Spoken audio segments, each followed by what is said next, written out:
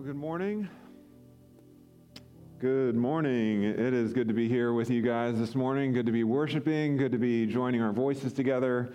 Awesome to see you guys here today. My name's Kevin. I'm the pastor of student ministries here at Grace Point. And I don't know about you, but I don't love crowds. I don't love going to amusement parks. And I don't really like parades. But there is an exception. Me and my family have loved the New Holland Parade since we've moved here. We love going, staking out, or trying to find somebody that staked out a piece of the sidewalk so that we can view the parade as it goes by. It is just a fun atmosphere, and we also love holding on to that hope of maybe getting an Achenbach's Long John thrown at us, or at least like a coupon for one.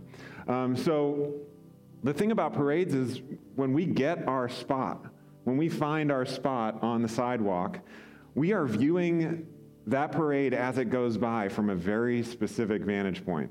We're seeing it as it goes by. We don't know what's necessarily coming next unless it's the pipe organ, because we can hear that. But if we're just based on what we can see, we can't really know what's coming up next. And it would be easy to forget what's gone. We're dealing with what's right in front of us, right there in that moment.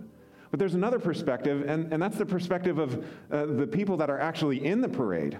And they have a very unique perspective too. They're seeing it from their vantage point as being in the parade, part of it. And then there's yet another vantage point that we can imagine, and it's that Goodyear blimp perspective. Up above the parade, looking down, you can picture it. You would be able to see the whole parade, start to finish. And sometimes I think we go so far as not only to just imagine that we have that perspective, but we actually convince ourselves that we do have that perspective. If we think about the way that we view life and we view the situation around us, we live in some extraordinary times. With the phrase, hey Siri or Alexa, we can find our favorite song on our playlist. We can turn our TV on and off. We can have access instantly to more information than we could consume in a lifetime, actually several lifetimes. So that can make us feel like, yeah, I have all the information. I have the Goodyear blimp perspective, even when we don't. Now, as we look around, it would be actually very hard to make an argument that we don't live in a post-truth context. That would be really hard to look around at the confusion and complexity of our day and age and not say, yeah, I can see why this is called a post-truth period of time. And it's turned many people to look to Google for help, to look to Google for answers to, okay, what should I do next? Not just for information, but actual moral decisions. Like, what should I do next? How should I respond to this? And it's turned many people to look inward on themselves, to say, you know what? I can't trust anything out there, so I'm going to trust myself. And it's easy to see that the more convenience and the more access to information hasn't necessarily given us more wisdom or more knowledge. The access to more and more facts hasn't really led us to more wisdom, to more living based on actual knowledge. Now, as we look around and see that even our context, even in this day and age, the categories of true and false don't even seem to be recognized. They don't even seem to exist. What do we do? How do we navigate this context? How do we navigate a world that says true and false? What is that? Now, I am not here this morning trying to answer that question once and for all. I'm not going to be able to solve that. But what I do want to do is walk through some principles that we find in Scripture that can help us navigate as we move through a complex and confusing context. And so I want to start with the inside influence of me. That's often where we start. And then move to the outside influences of both we and he. That's how we're going to move through this morning. So the first principle is a principle that has to do with me. And we often trust what sounds good to us for our truth grid, for how we're going to process the information that we have, what we're going to allow to get through, what we're going to filter through. And we often trust what sounds good to us for our truth grid. Our natural inclination is to build a framework that is based on our bias. It determines ahead of time what we're going to allow in and what we're going to filter out.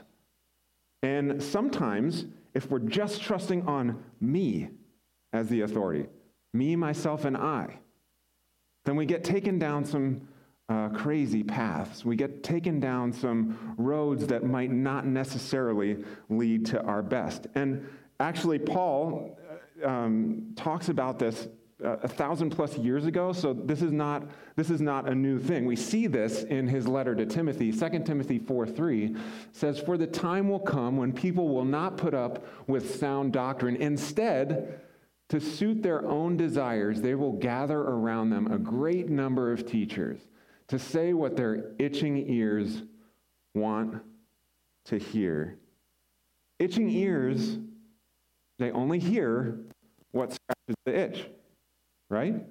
Itching ears only hear what they want, only hear what they will allow in. Starting with me, I'll decide. I'll be the judge of that. I will decide what comes through and what gets pushed to the side, what's legitimate and what isn't. And we end up building around us voices and information and facts and data that supports our bias, right? So as a kid, I would do this. I loved art. That was the only place in school that I felt like I had any success, was in the art classroom. It was the only place I wasn't a nervous wreck. Math equations would cause me an incredible amount of stress. But I remember when I would do a drawing, if I wasn't feeling super confident about it, but I wanted to hear that it was great, I would go to my mom. Because every single piece of artwork that I did was a masterpiece. And she would tell me, this is a great piece of art, even if it was trash, even if it was not really that great. Now, I still do that to this day. I'll still gather around people that will be able to kind of build up my self-esteem, that will speak into my life. It's not a fully bad thing, but if it's the only thing, if it's the only framework that we're using, then it can lead us to believe some things that just aren't true. Google can help us in that area too. Google can actually take our bias and give us search results that are based on that. So I was just having a conversation the other day with someone about the benefits of apple cider vinegar. Okay? So if you take a tablespoon or two of apple cider vinegar, it's believed that, hey, that has some health benefits. So Catherine and I were looking it up, and she found all these benefits, like Google search. Wow, the list was incredible. But then I did an experiment. I said, okay, you typed in the benefits. What if I typed in the health risks of apple cider vinegar? Lo and behold, the top results were all the risks, all the dangers of consuming apple cider vinegar. See, Google had figured out my bias. It figured out what I wanted to hear, and it gave me the results that matched that search. It's crazy. But if we don't give thought to that, if we're not thoughtful about even how we frame our questions, we can easily fall into just believing stuff because that's what our bias is. But I think instead of just going with, well, that sounds good to me, we should be asking some deeper questions. We should be asking, have I or the algorithm or the people that I've gathered around me created a place where only certain opinions are allowed, where only certain opinions will be discussed, topics will be shared, opinions will be shared, and topics will be discussed. Only these are in bounds. Everything else is off limits. We need, and is there another question would be to ask, who is this benefiting? Is this benefiting anybody but me? Is my filter benefiting anybody but me? Is it just reinforcing what I already have believed to be true? So we need help answering those questions, and for obvious reasons, who we turn towards matters. Who we turn to matters. And the quality of our network strengthens our truth grid. So the quality of we, the people that we gather around us, makes a difference. It's not just that we have a bunch of people around us, but it's that we've been thoughtful about who we're allowing to speak into our lives. We need more than ourselves. We need more than me, myself, and I. So here's some proverbs that speak directly to that. Plans fail for lack of counsel, but with many advisors they succeed. For lack of guidance, a nation falls, but victory is won through many advisors. Surely you need guidance to wage war, and victory is won through many advisors. Notice what's repeated, many advisors. But not just many, it's a quality of those advisors that really makes a difference. Gathering around us a multitude or many fools to speak into our lives doesn't help us. So we have to be mindful of that. We're not talking about a multitude of influencers, a multitude of YouTubers with billions of subscribers, not a multitude of TikTok experts to weigh in on the most recent hashtag or viral challenge. So what happens when we don't give thought to the people that are influencing us? I don't know if you've heard about this, but there is or was a viral challenge on TikTok called the Devious Lick Challenge. What's the challenge? Go and destroy public property, get video of that, and post it. You immediately get credibility among that community who is propagating that. That is insane to me. It seems crazy. But if the filter is, well, it's funny. It's funny to me and my crew. Or if it gets me recognition. So it's funny and it gets me recognition. And if that's the only filter that you're using, you get people destroying public property in schools, and all over the place. Because their grid, their framework for what's true and good and right is flawed. It's not tight enough. It hasn't been given thought. So the people that we gather around us can't just be any old people that agree with us, right? It has to go beyond that. So for me, it has to go, if we go back to me and my art, it has to go beyond my mom's opinion. It has to go further than that. In college, I studied art, and I had a professor that was just known to be ruthlessly honest, like incredibly honest, like make people cry honest. So people would present their projects, and sometimes they would leave in tears because he was so honest. Now, I don't know if it was fully right for him to be that cruel, but there was something that I really appreciated about him. He would tell us how it was. He would tell us what he actually thought. And you know what? It made me, I don't know about all the students, but it made me better. It made me a better artist because I was thinking, you know what? I better take this seriously. I better give thought to this. I better pay attention to what I'm doing because I'm going to be standing in front of the class with a critique from my sculpture professor. And I want to know that I've put thought into it. I want to know that I have given my best effort for this. But like I said, it doesn't matter how wise the people are around us. If we don't listen, then we don't receive anything. If we don't listen to the wise people that are around us, we don't grow. Like, we may end up getting our feelings hurt. We may leave an art classroom crying, but we don't grow, right? So after we get through that emotion, after we get through, those people, those counselors, those many advisors that tell us how it is, after we get through the emotion of that, we have to get back to processing, okay, what's true here? What do I need to carry with me? What do I need to take with me? What can I learn from that? And I think one of the best questions that I have come across as a leader or in life in general is, what do you think? What do you think? What do you think? What do you think? What do you think? And then actually listening to the response.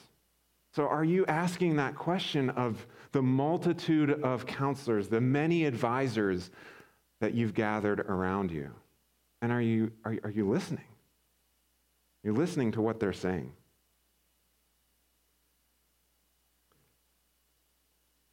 Lastly, we go to he. The influence of he, the reliability of our foundation determines the stability of our truth grid. Along with turning to wise counselors, we've got to turn to the wise counselor. And in Proverbs 1:7, Solomon, the wisest person to walk the earth aside from Jesus, says, the fear of the Lord is the beginning of knowledge. The fear of the Lord is the beginning of knowledge. And I think it's incredibly significant that he doesn't say the fear of God is the beginning of knowledge, but he says the fear of the Lord.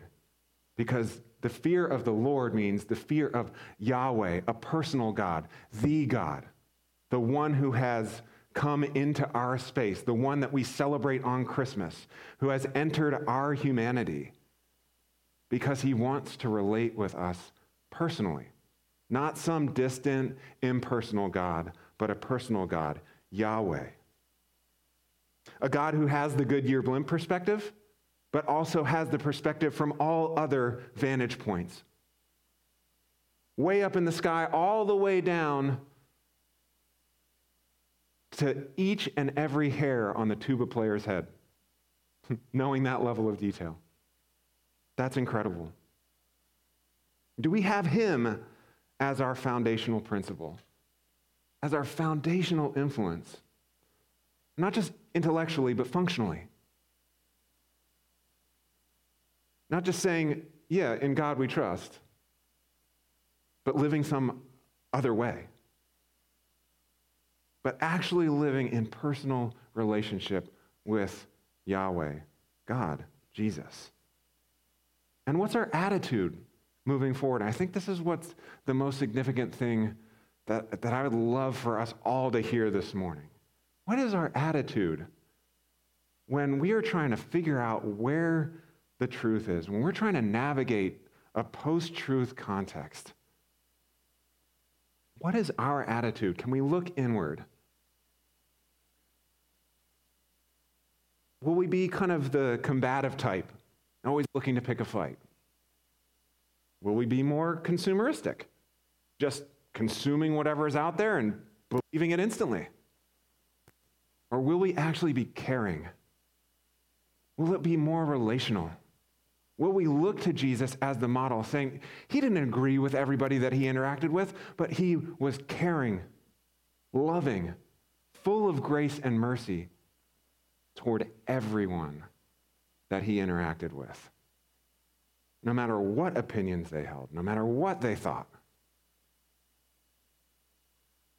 So what's our attitude?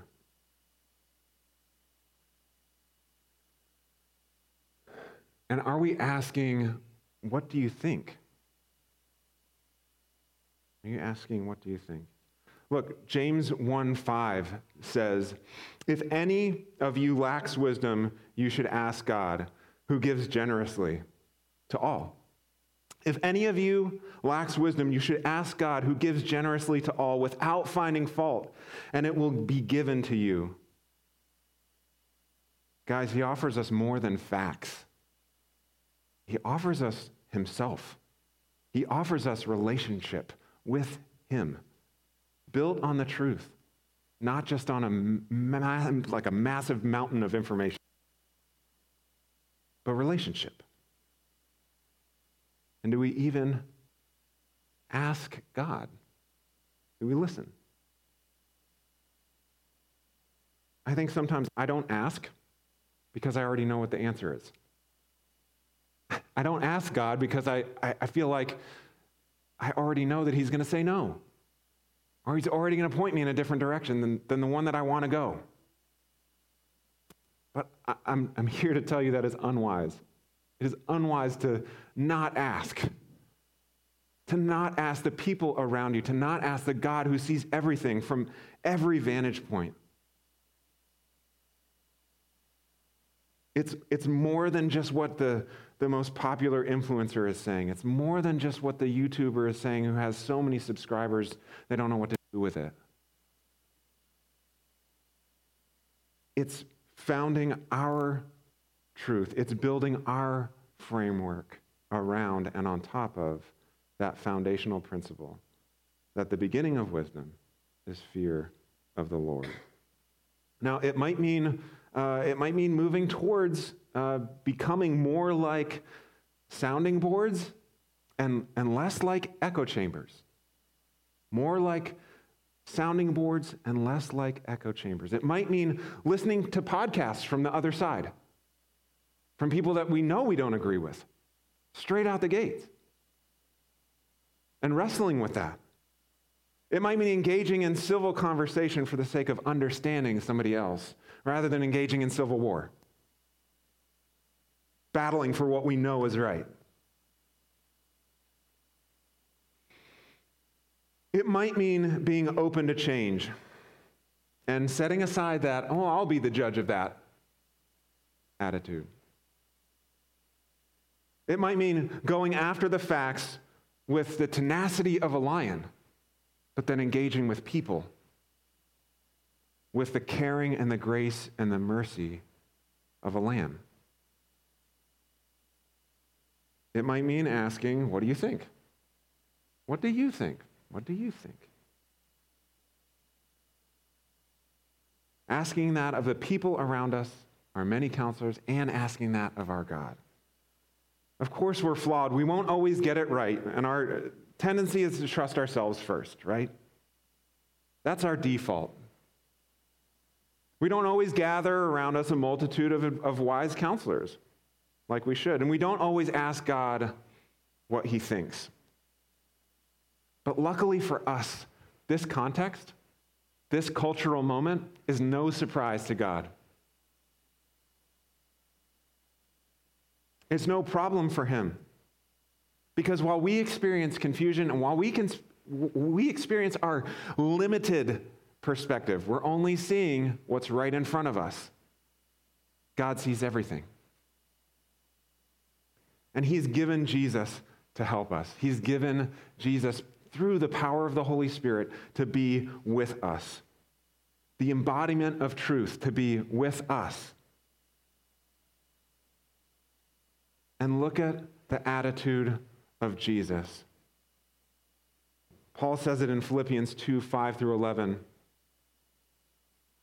He did not consider equality with God something to be used to his own advantage.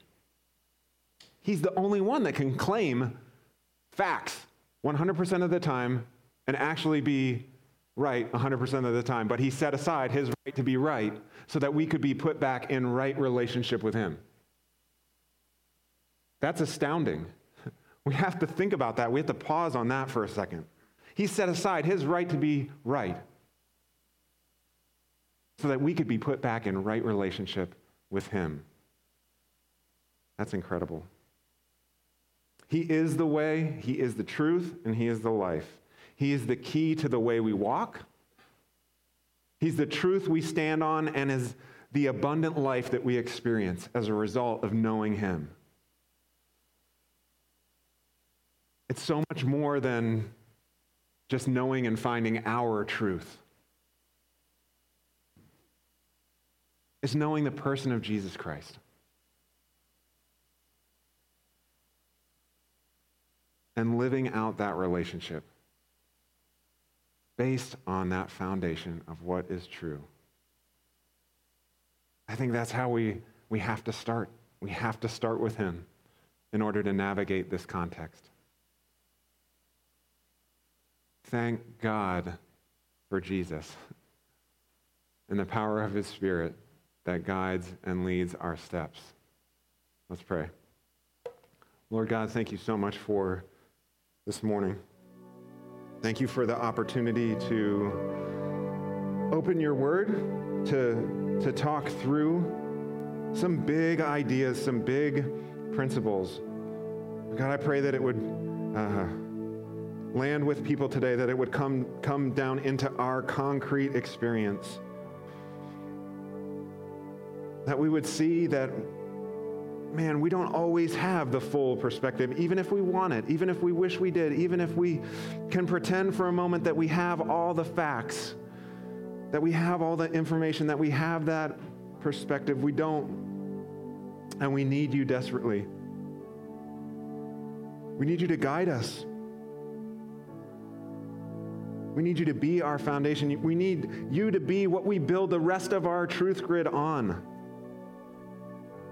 God, help us to be thoughtful about the people that we gather around us. Lord, help us to be thoughtful about who we're asking and how we're listening. God, I pray that you would work in each and every one of us. Move in our hearts, move in our minds. Help us to see that you're not asking us to set aside our intellect. You're not asking us to set aside our thinking. You're asking us to engage with you as the truth and to let that be what everything else is established on. We thank you for that. We thank you for your willingness to set aside your right so that we could be made right with you. We love you and thank you. In Jesus' name, amen.